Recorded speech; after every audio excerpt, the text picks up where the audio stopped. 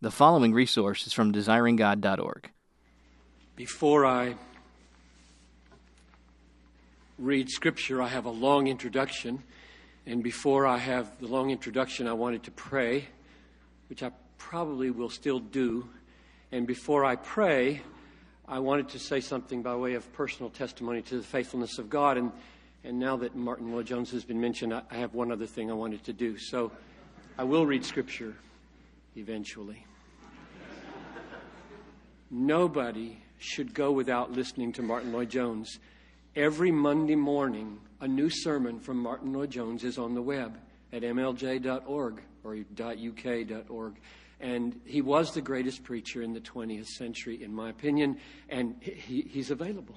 It's astonishing that you can listen to him while you run on your treadmill every Monday morning and hear the greatest preaching that was in the 20th century and have it affect you. So thank you for calling attention to the great doctor.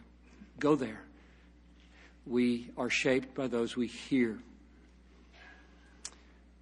The other little pre-prayer introduction was, I remember back 2 or 3 occasions in my seminary and Wheaton life when a testimony from a pastor had a profound effect on me, to the effect that he loved doing what he does. And I just want to say that I wish all of you could be preaching this message, because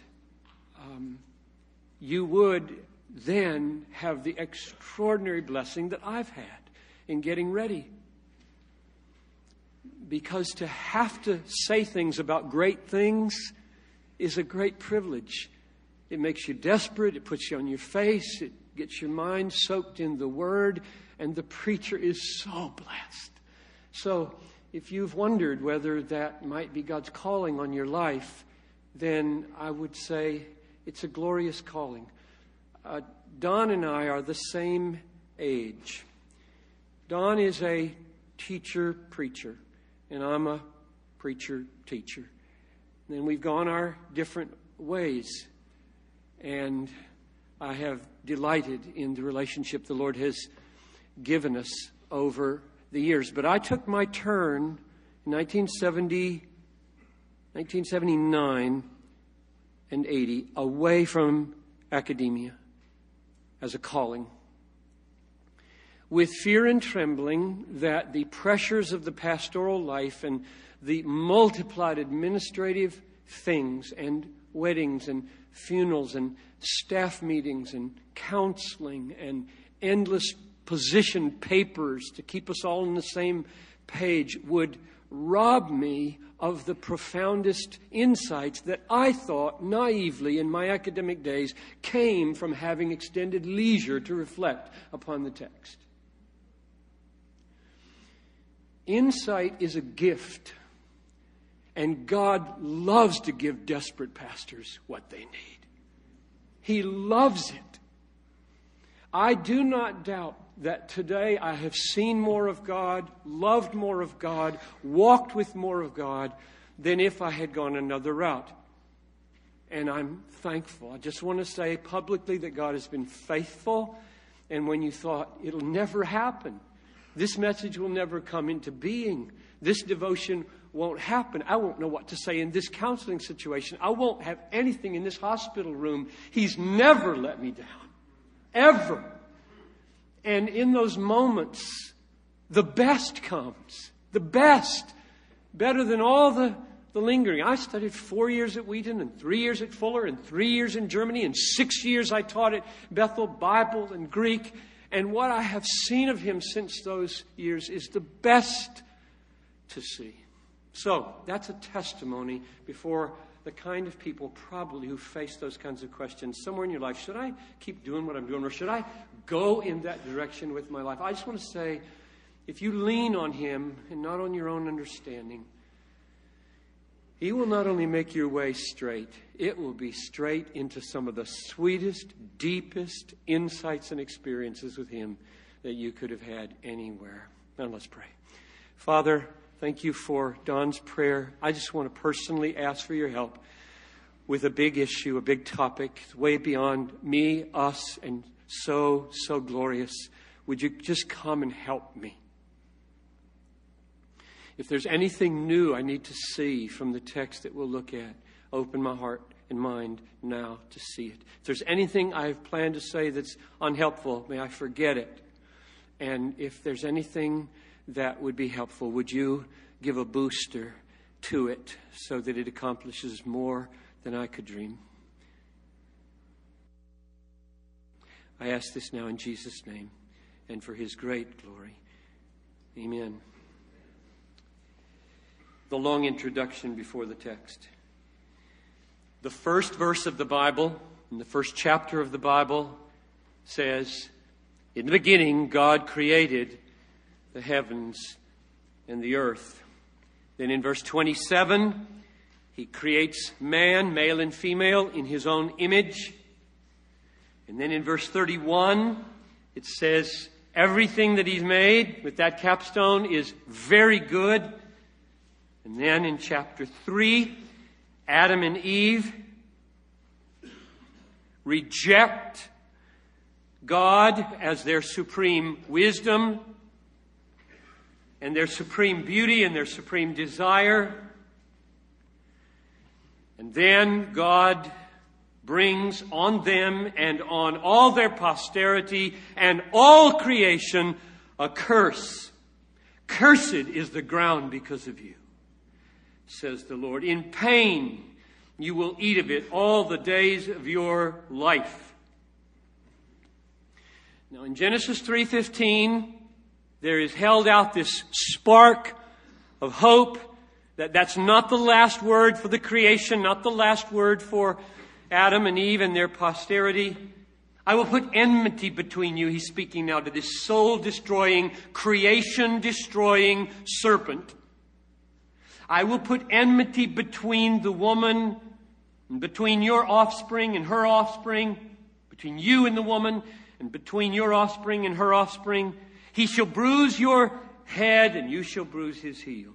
And the Apostle Paul hears in that the hope that he expresses in Romans 8:20 and 21, which go like this. For the creation was subjected to futility, not willingly, but because of Him who subjected it, in hope that the creation itself will be set free from its bondage to corruption and obtain the freedom of the glory of the children of God. So here's the big picture. God created the universe out of nothing. It was very good the way He made it. There was no death, no suffering, no pain, no evil. And then Adam and Eve did something in their hearts horrifyingly evil, unspeakably wicked. They preferred the fruit of a tree to fellowship with God. And God not only sentenced them to death, but He subjected the entire creation to futility and bondage to corruption. In other words, once there was no suffering, once there was no pain, no evil, no death, and now every single human dies and suffers before they die. And animals suffer.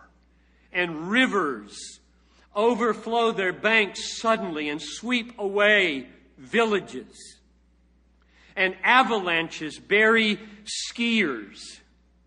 And volcanoes take out whole cities. And a tsunami in one night kills 250,000 people. And storms in the Philippine waters sink ferry boats with 800 people on board. and AIDS and malaria and cancer and heart disease kill millions every year, old and young, indiscriminately. And monster tornadoes level Midwestern towns, and droughts and famines bring millions to the brink and over the brink of starvation. Freak accidents happen so that a son of a friend falls into a grain elevator and drowns in the grain. And another loses an eye from a lawnmower, and a baby is born with no face. If we could see at any given moment 1/10,000th of the world's suffering happening at that moment, we would not be able to bear it. We would pass out or throw up. Only one person can bear that sight, God Almighty, and bear up and keep going. Why? Why did God do this to the world? Why did He subject creation to such futility and bondage to corruption and decay? The creation didn't do anything.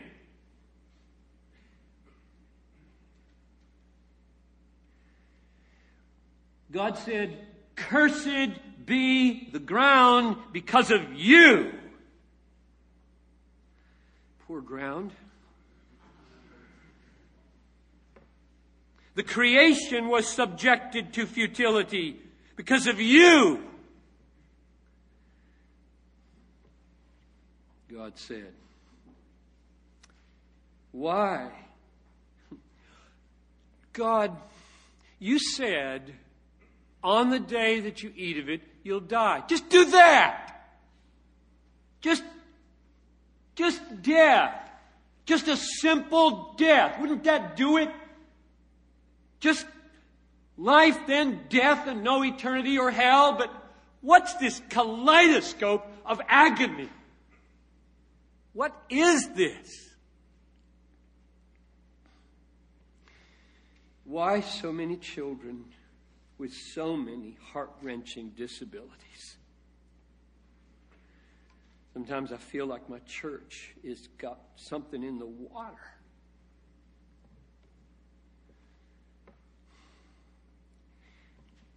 My answer is that God put the natural world under a curse so that the physical horrors we see around us, diseases, calamities, would become a vivid picture of how horrible sin is.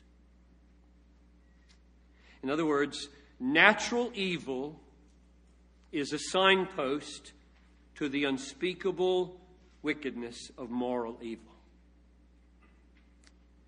God disordered the natural world because the disorder of the moral and spiritual world is so great and we don't feel it. In our present fallen condition, our hearts are so dull and so blinded to the exceeding wickedness of sin.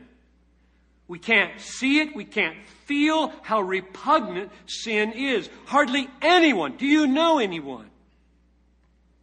Hardly anyone in the world feels the abhorrent evil that our sin is. Almost no one is incensed or nauseated at how they belittle the glory of God. How many people do you know that at the end of the day are shaking their fist in their face and wanting to almost throw up at how much they have demeaned God that day? Almost nobody.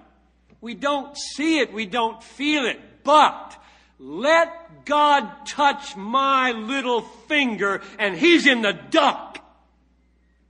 What are you doing? How is there any justice here? Diseases, deformities are Satan's pride. And in God's overruling providence, they are God's portraits of what sin is like in the spiritual realm. that's true even though some of the most godly people bear the most horrible deformities. I preached this last 3 minutes or so on the 4th anniversary of 9/11 at our church. It was the first time it landed on a Sunday, the anniversary. 2005, was it? I think so. I said that, knowing who's out there. About 3 weeks later, in a pre-service prayer meeting at the North Campus, a dozen people or so gathered for prayer. One of these moms was there with one of these children, flopping and noisy in his little carriage. And she prayed this: "Oh God, help me to feel as intense and bad about my sin as I do about my boy's disability." You see why I love being a pastor? This went down into her soul. Put a whole new perspective. Every day she hates this. Every day she feels with everything in her, this shouldn't be this way. And I've given her just one more way to put meaning on that. This is God's way to help you hate your sin. That's a picture of sin. That's where sin is going. That's at the physical level, what sin is at the spiritual level. But who feels that? Almost nobody. That's how sick we are, how blind we are, how numb we are to our moral condition. Oh, that we could feel how repugnant and how offensive and how abominable it is to prefer anything to our Maker. Television, wife, ministry.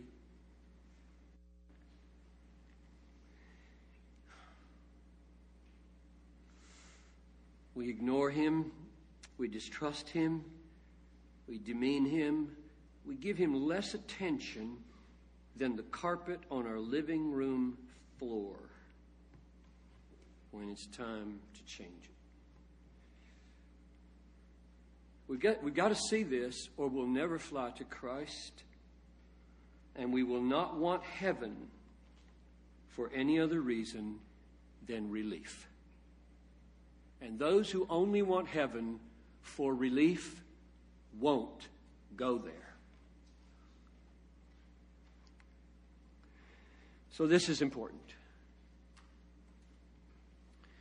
God mercifully shouts to us in our sickness and pain and calamities, "Wake up!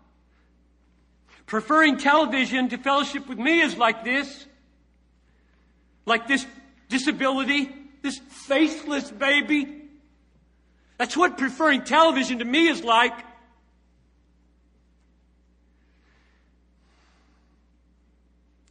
Or that's what desiring heaven for relief alone is like in my eyes. The natural world is shot through with horrors that aim to wake us up from the dream world that thinking demeaning God is no big deal. That's what it's for. Back to the big picture. I'm almost to my text. Back to the big picture. God created the heavens and the earth out of nothing. It was very good. It was so good. No pain, no evil, no death, full of everything good. And then this horrific heart choice of anything over God brought the whole creation down. And God subjected it to futility and to the bondage of corruption. So what's to become of us? What's to become of us? And what's to become of creation? What do you say to the parents whose child will never in this life have a mental power beyond 6 months old?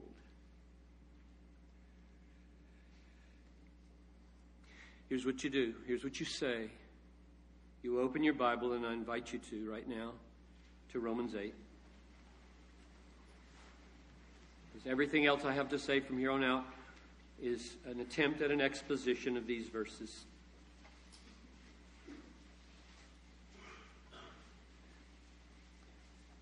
It would be good for you to memorize Romans 8, the whole chapter. It is the greatest chapter in the Bible. Maybe competed for by Romans 3.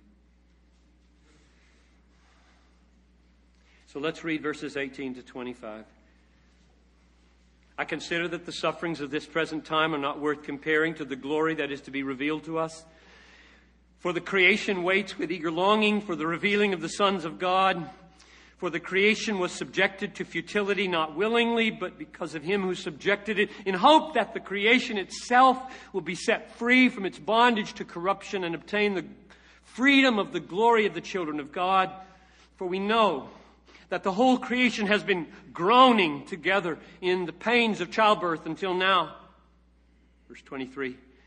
And not only the creation, but we ourselves, who have the first fruits of the Spirit, groan inwardly as we wait eagerly for adoption as sons, the redemption of our bodies.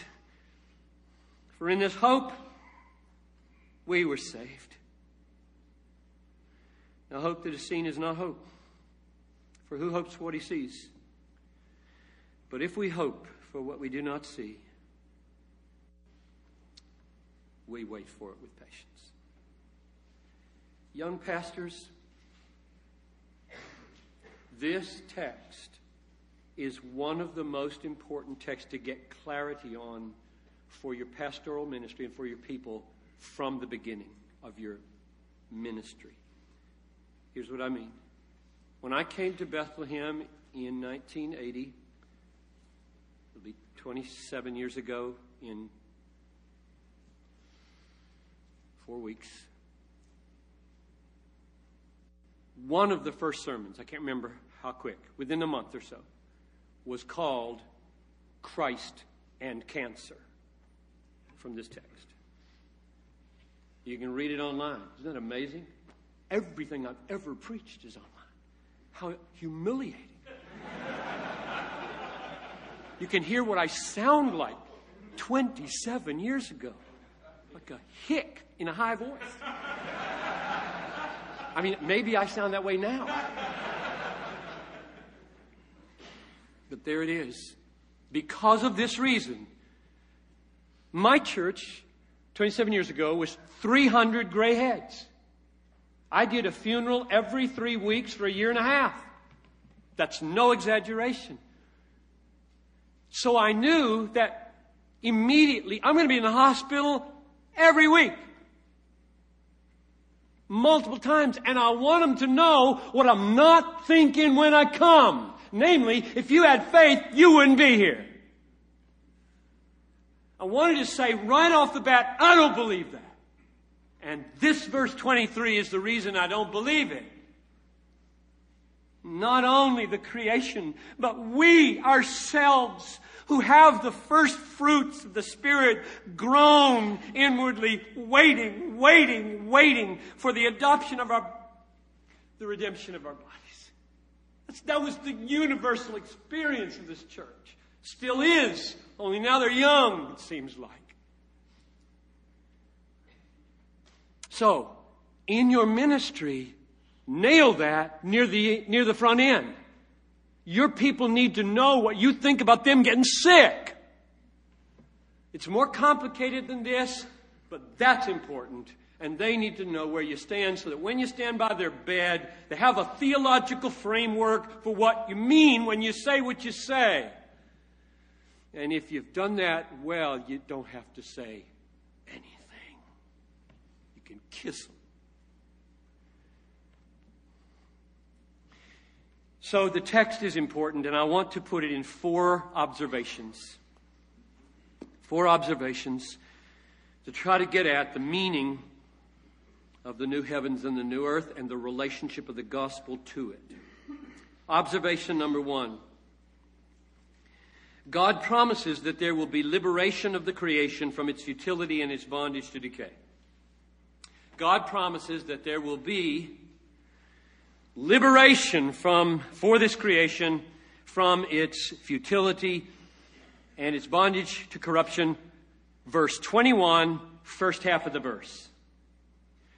The creation itself will be set free from its bondage to corruption.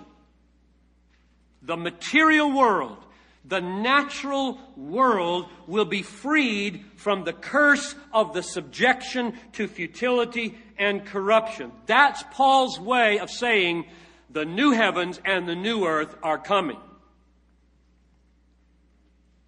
The earth, sky that we know, will be freed. This earth, that's what he says, this earth will be a new earth. This earth will be a new earth. Let me just read you the new earth, new heaven passages. Just the verse. Isaiah 65:17. Behold, I create a new heavens and a new earth, and the former things shall not be remembered or come to mind. Isaiah 66:22. As the new heavens and the new earth that I make shall remain before me, says the Lord, so shall your offspring and your name remain. 2 Peter 3:13.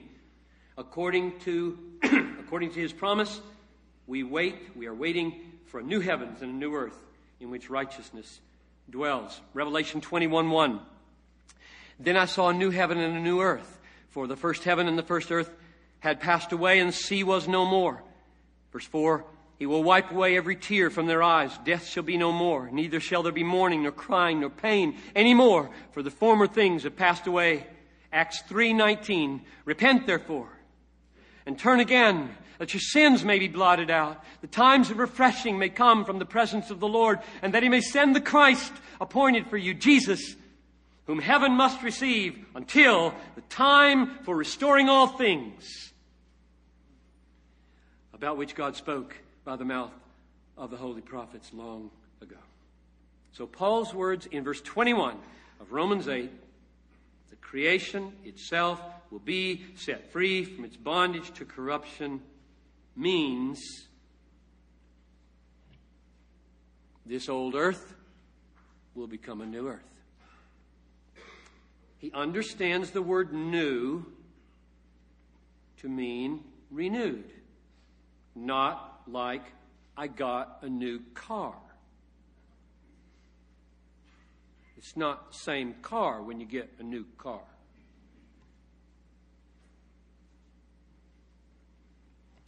New, kainos, can mean renewed. New because it's been fixed. So, one of the things you say to this mom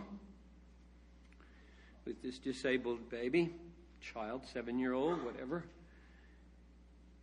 you know, the Bible teaches that even though your son has been denied a lifetime of leaping and running on this earth to the glory of God, there is a new earth coming, freed from every disease and every disability, and he will not just have a lifetime, but an eternity to run and leap to the glory of God.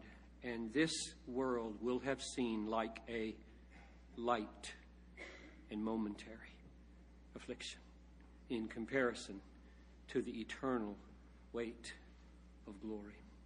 That's observation number 1. This creation will be liberated. Number 2, this liberation of the natural order from its bondage to corruption will be a participation in the freedom of the glory of the children of God. This is mind-boggling. Verse 21, the whole verse now. The creation itself will be set free from its bondage to corruption and obtain the freedom of the glory of the children of God. Now, the order here is very important. Just as the creation followed fallen man into corruption, the creation follows redeemed man into glory. One might be tempted to say, if one were given to quick logic instead of disciplined exegesis, one might be tempted to say to the parent of a suffering child, you see what the Bible says? It says that the natural order, the creation, is going to be set free from its bondage to corruption. Well, your body and your child's body are part of that natural order. Isn't it? Aren't they? Yes. Well, then you too are included. You will be drawn into that liberation. Isn't that wonderful? Well, it would be wonderful. It's just not the way Paul's thinking at all. It's emphatically not what he says. What he says is that our bodies will be redeemed in this new order.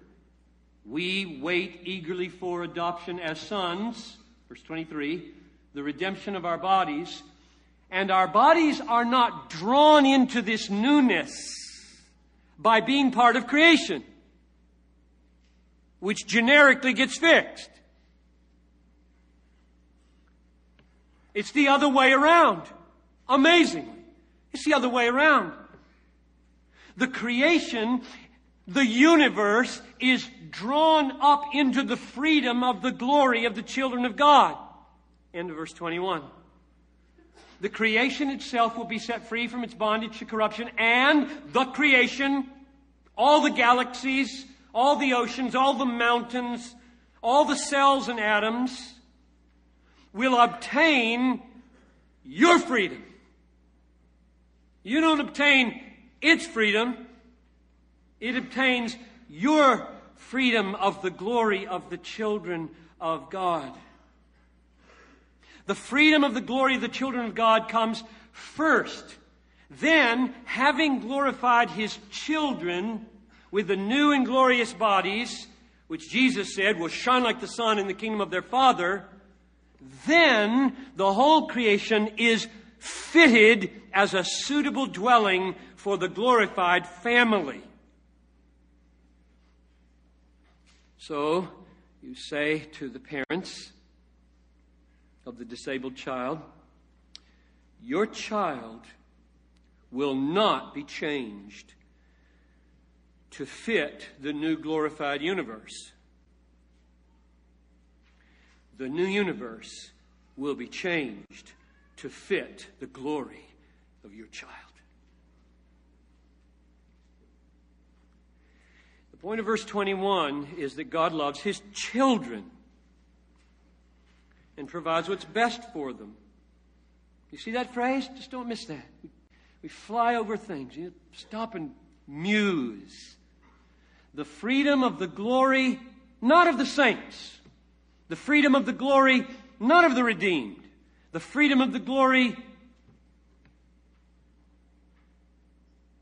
of the children. He's thinking 5 verses earlier, right? Romans 8:16 and 17. The Spirit Himself bears witness with our spirit that we're the children of God.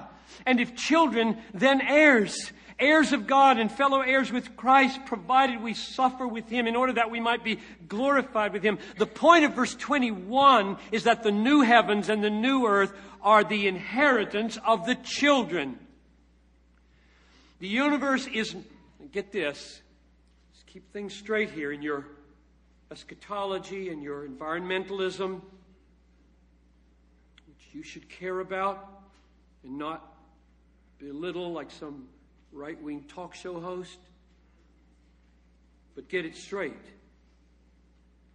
The universe is not important in itself. It's important as the playground of the children of God. And the temple of the children of God. And the farm of the children of God. And the craft store of the children of God. It gets its importance by God's fitting His children with the glory of His Son, and then looking at this creation and saying, I want you to be this way for my family. It happens.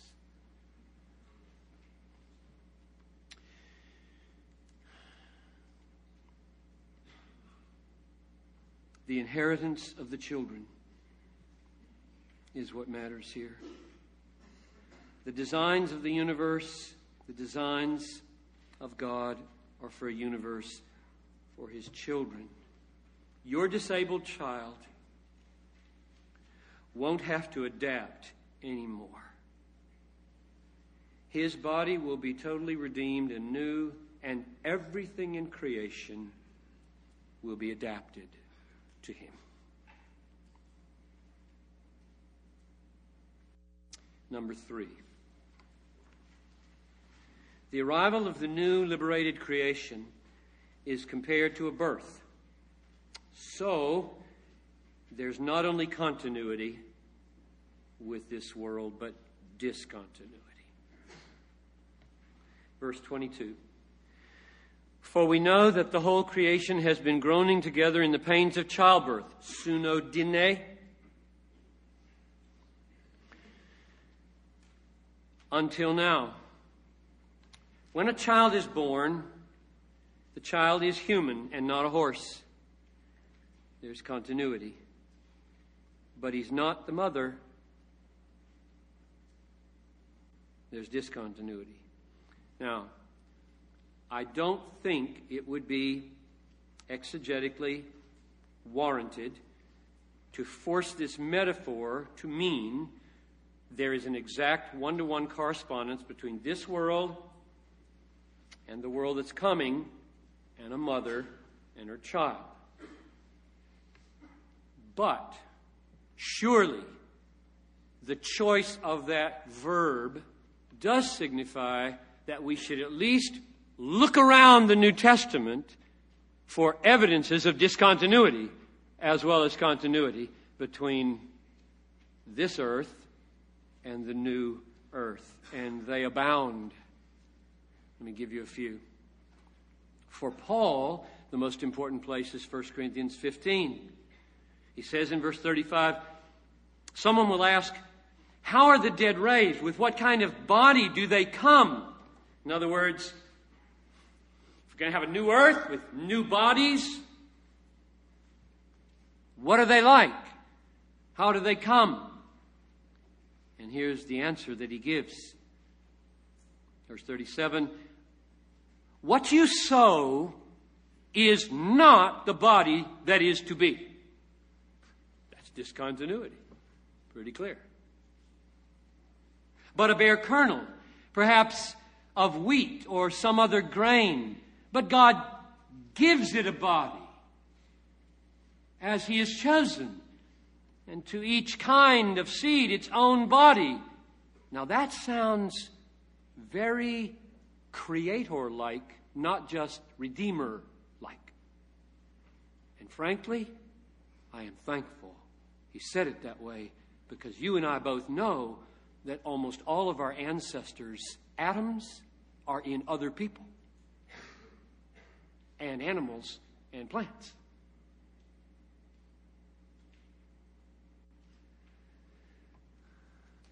If we were shut up to God finding the bodies that have died of our loved ones and then making them new, we would have a problem.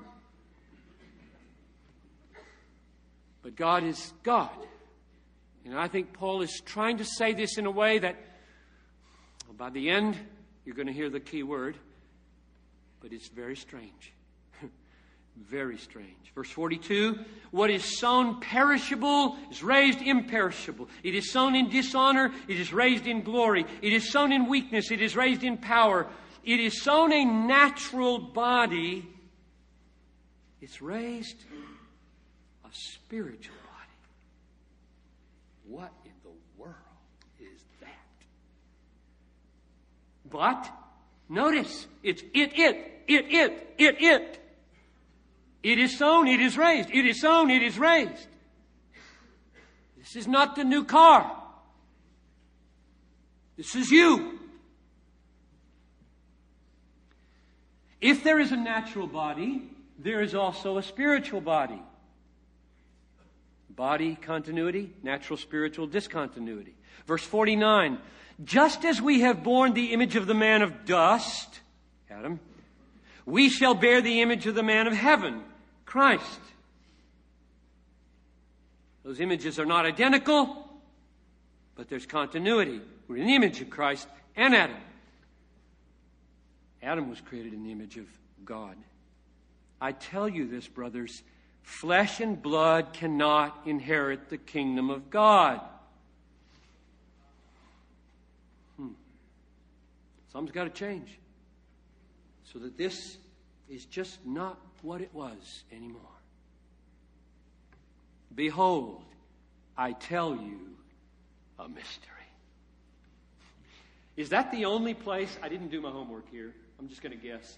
Is that the only place in the New Testament where mysterion does not mean, as we all learned in seminary, not something you can't understand, but something that has been long concealed and is now revealed? Is this the only place where it means, and is still concealed? And will be, because John said,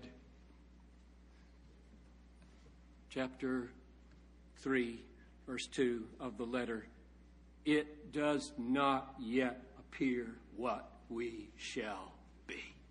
We just know when we see him, we'll be like him.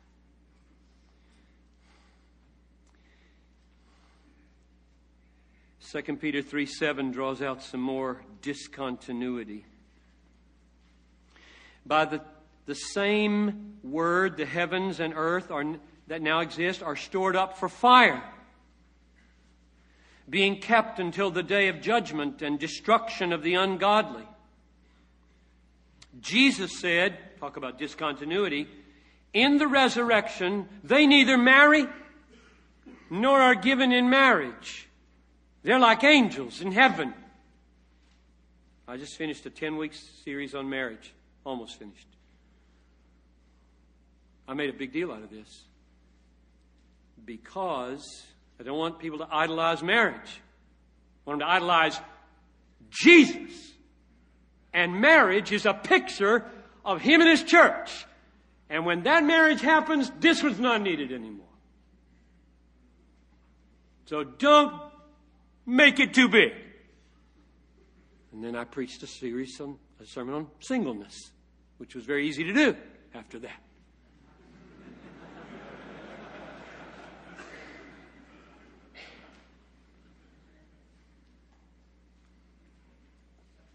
John, the apostle, says, I'm still on discontinuity and continuity.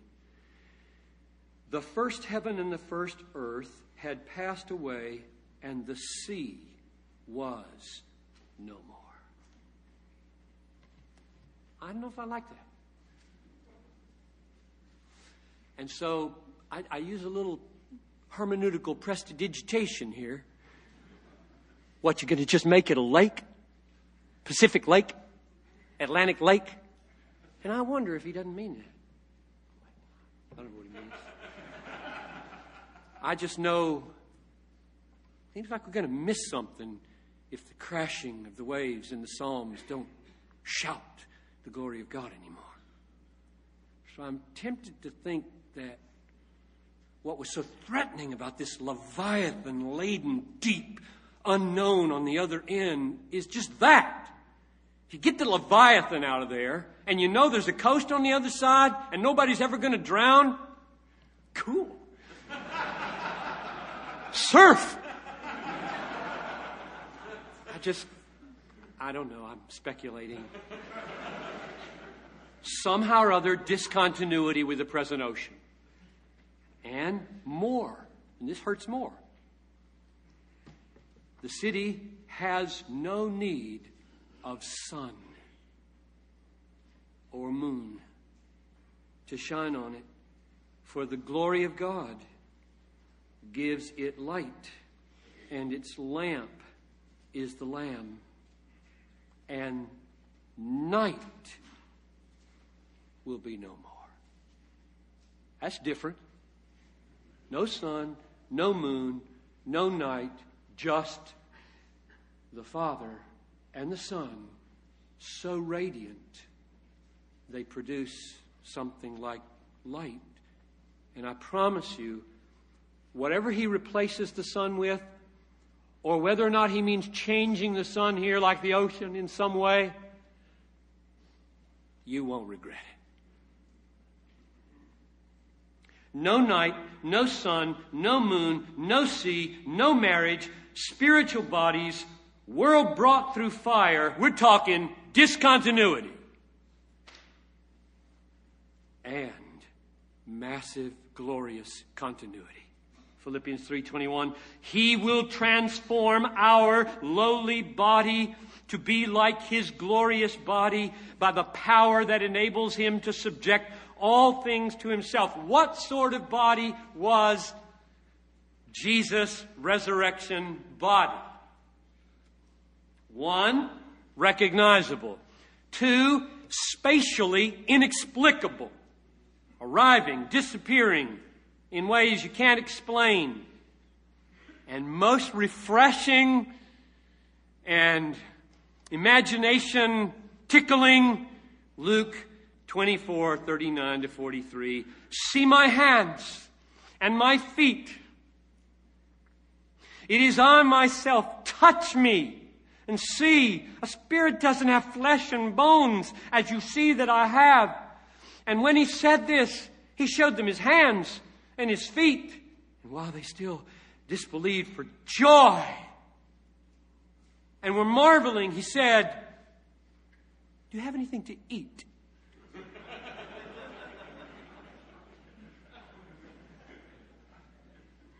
And they gave him a piece of broiled fish. And he took it and he ate it before them.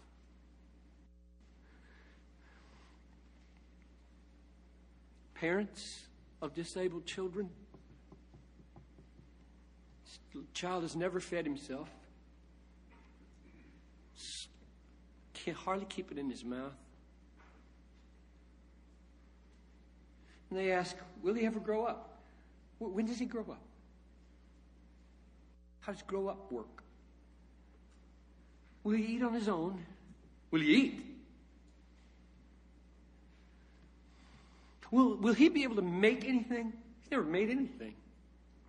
Like one of those little dandelion things where you poke a little hole at the top, stick the next dandelion in, poke a little hole, get chain, dandelions. He never done anything like that. Can he do that? And we say to her, Dad, God will make this world in a way that nothing is wasted. He doesn't create material things to waste them. Your son will eat with Jesus fish, if nothing else. I'm sure there will be something else, unless he gives me a new palate. God will give him full development. What stage? Will he be 18 forever, or 29 forever, or 34? You have any idea what the optimal age is for children in the kingdom? My answer, it will be such a level of development that will be for his maximum joy and God's maximum glory. So we close by asking one more question and giving one more observation. What's the deepest assurance we can give to these parents or yourself in your suffering? And what's the highest hope for their son and for themselves? Which brings us now to the fourth observation and to the gospel. Fourth observation, finally. The hope of having redeemed bodies in the new creation is secured by our salvation, which we received through faith in the gospel. But this is not our best hope. That is, receiving new bodies is not our best hope. I'm directing your attention finally to verses 23, second half of the verse, and 24. We wait eagerly for adoption as sons, the redemption of our bodies. For, ground clause. For, this is their assurance, this is the rock under their feet. For in this hope we were saved. One of the few places where Paul uses saved bluntly in the aorist. What does that mean? What does it mean, in this hope we were saved? It's a dative. It's not en elpidi. It's just te elpidi. Perhaps I'm inclined to a dative of reference. With reference to this hope, we were saved. Meaning, when we were saved, this hope was secured for us. And since we're saved by banking on the gospel of Christ crucified and risen, 1 Corinthians 15, 1-3, in this you were saved, the gospel is the foundation that produces the salvation on which this hope is secured. Which is, I presume, why I was assigned this topic. The triumph of the gospel in the new heavens and the new earth. If there were no gospel, if Christ had not died and risen for sins, we certainly would not be included in the new heavens, and I think there would be no new heavens and no new earth. But, last observations. We can't leave it there. The gospel is the rock of our solid assurance of the hope of the new heavens and the new earth. We will be raised. Bodies will be redeemed. The gospel of Christ crucified, providing pardon, providing righteousness, vindicating this by resurrection. All of that is true. It's just not the main thing.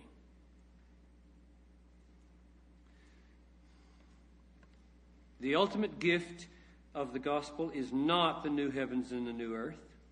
The ultimate good of the gospel is not the redeemed body.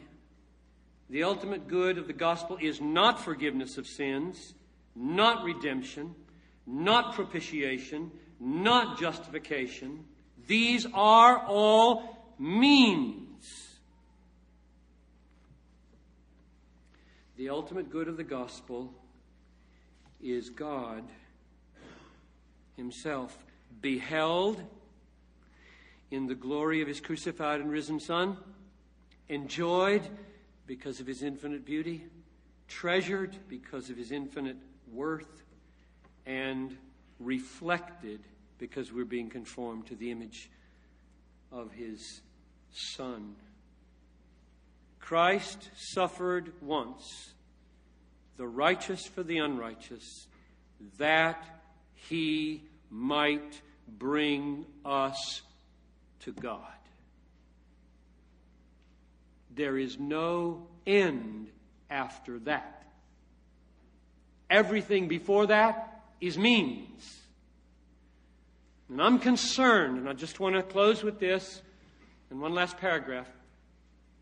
I'm concerned that we Reformed types so love the doctrine of justification, so love propitiation, so love penal substitution, as I do and will write with all my might to defend, that we stop the message there. and leave people with perhaps the sense that what the gospel does for them is get them out of hell, relieve them of their guilt, clothe them with a righteousness that lets them have relief in heaven forever, perhaps virgins, or perhaps golf, or perhaps mom. But they don't crave Christ there. That's my concern.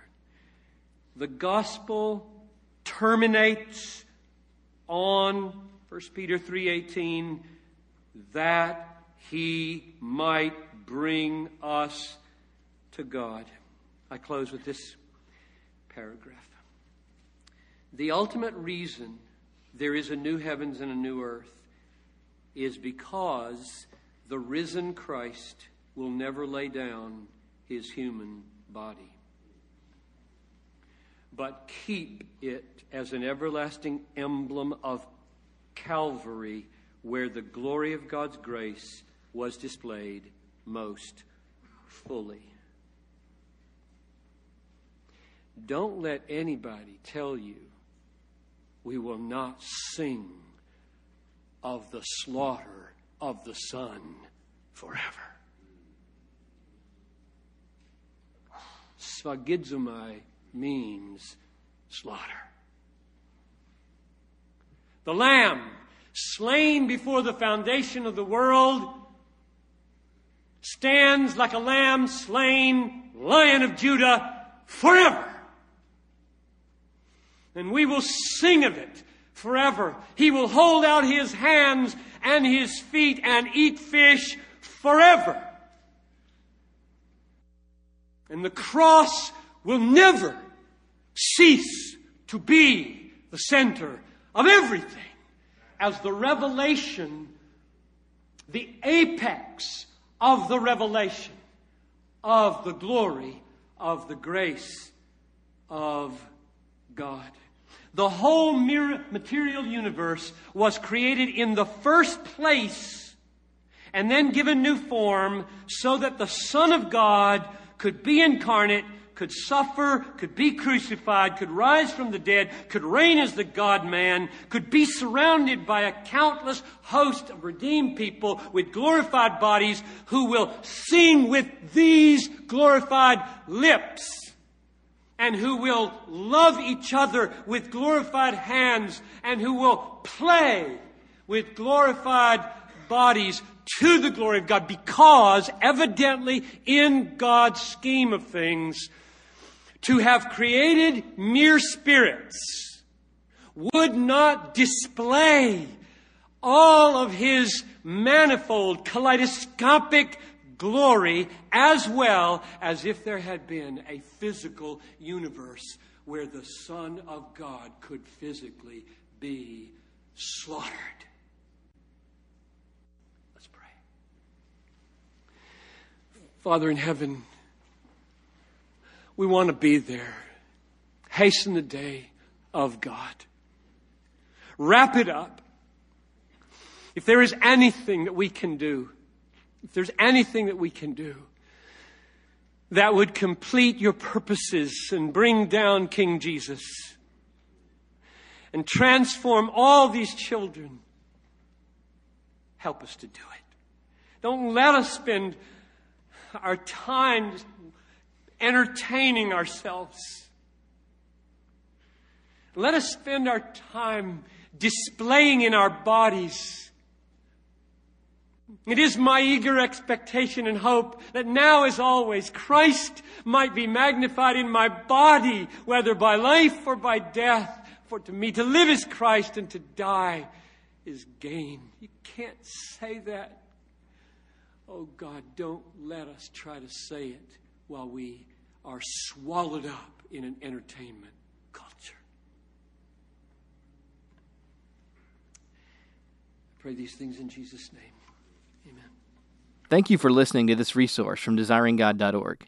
If you found it helpful, we encourage you to enjoy and share from thousands of resources on our site, including books, sermons, articles, and more, available free of charge. DesiringGod.org exists to help you treasure Jesus more than anything else, because God is most glorified in us when we are most satisfied in Him.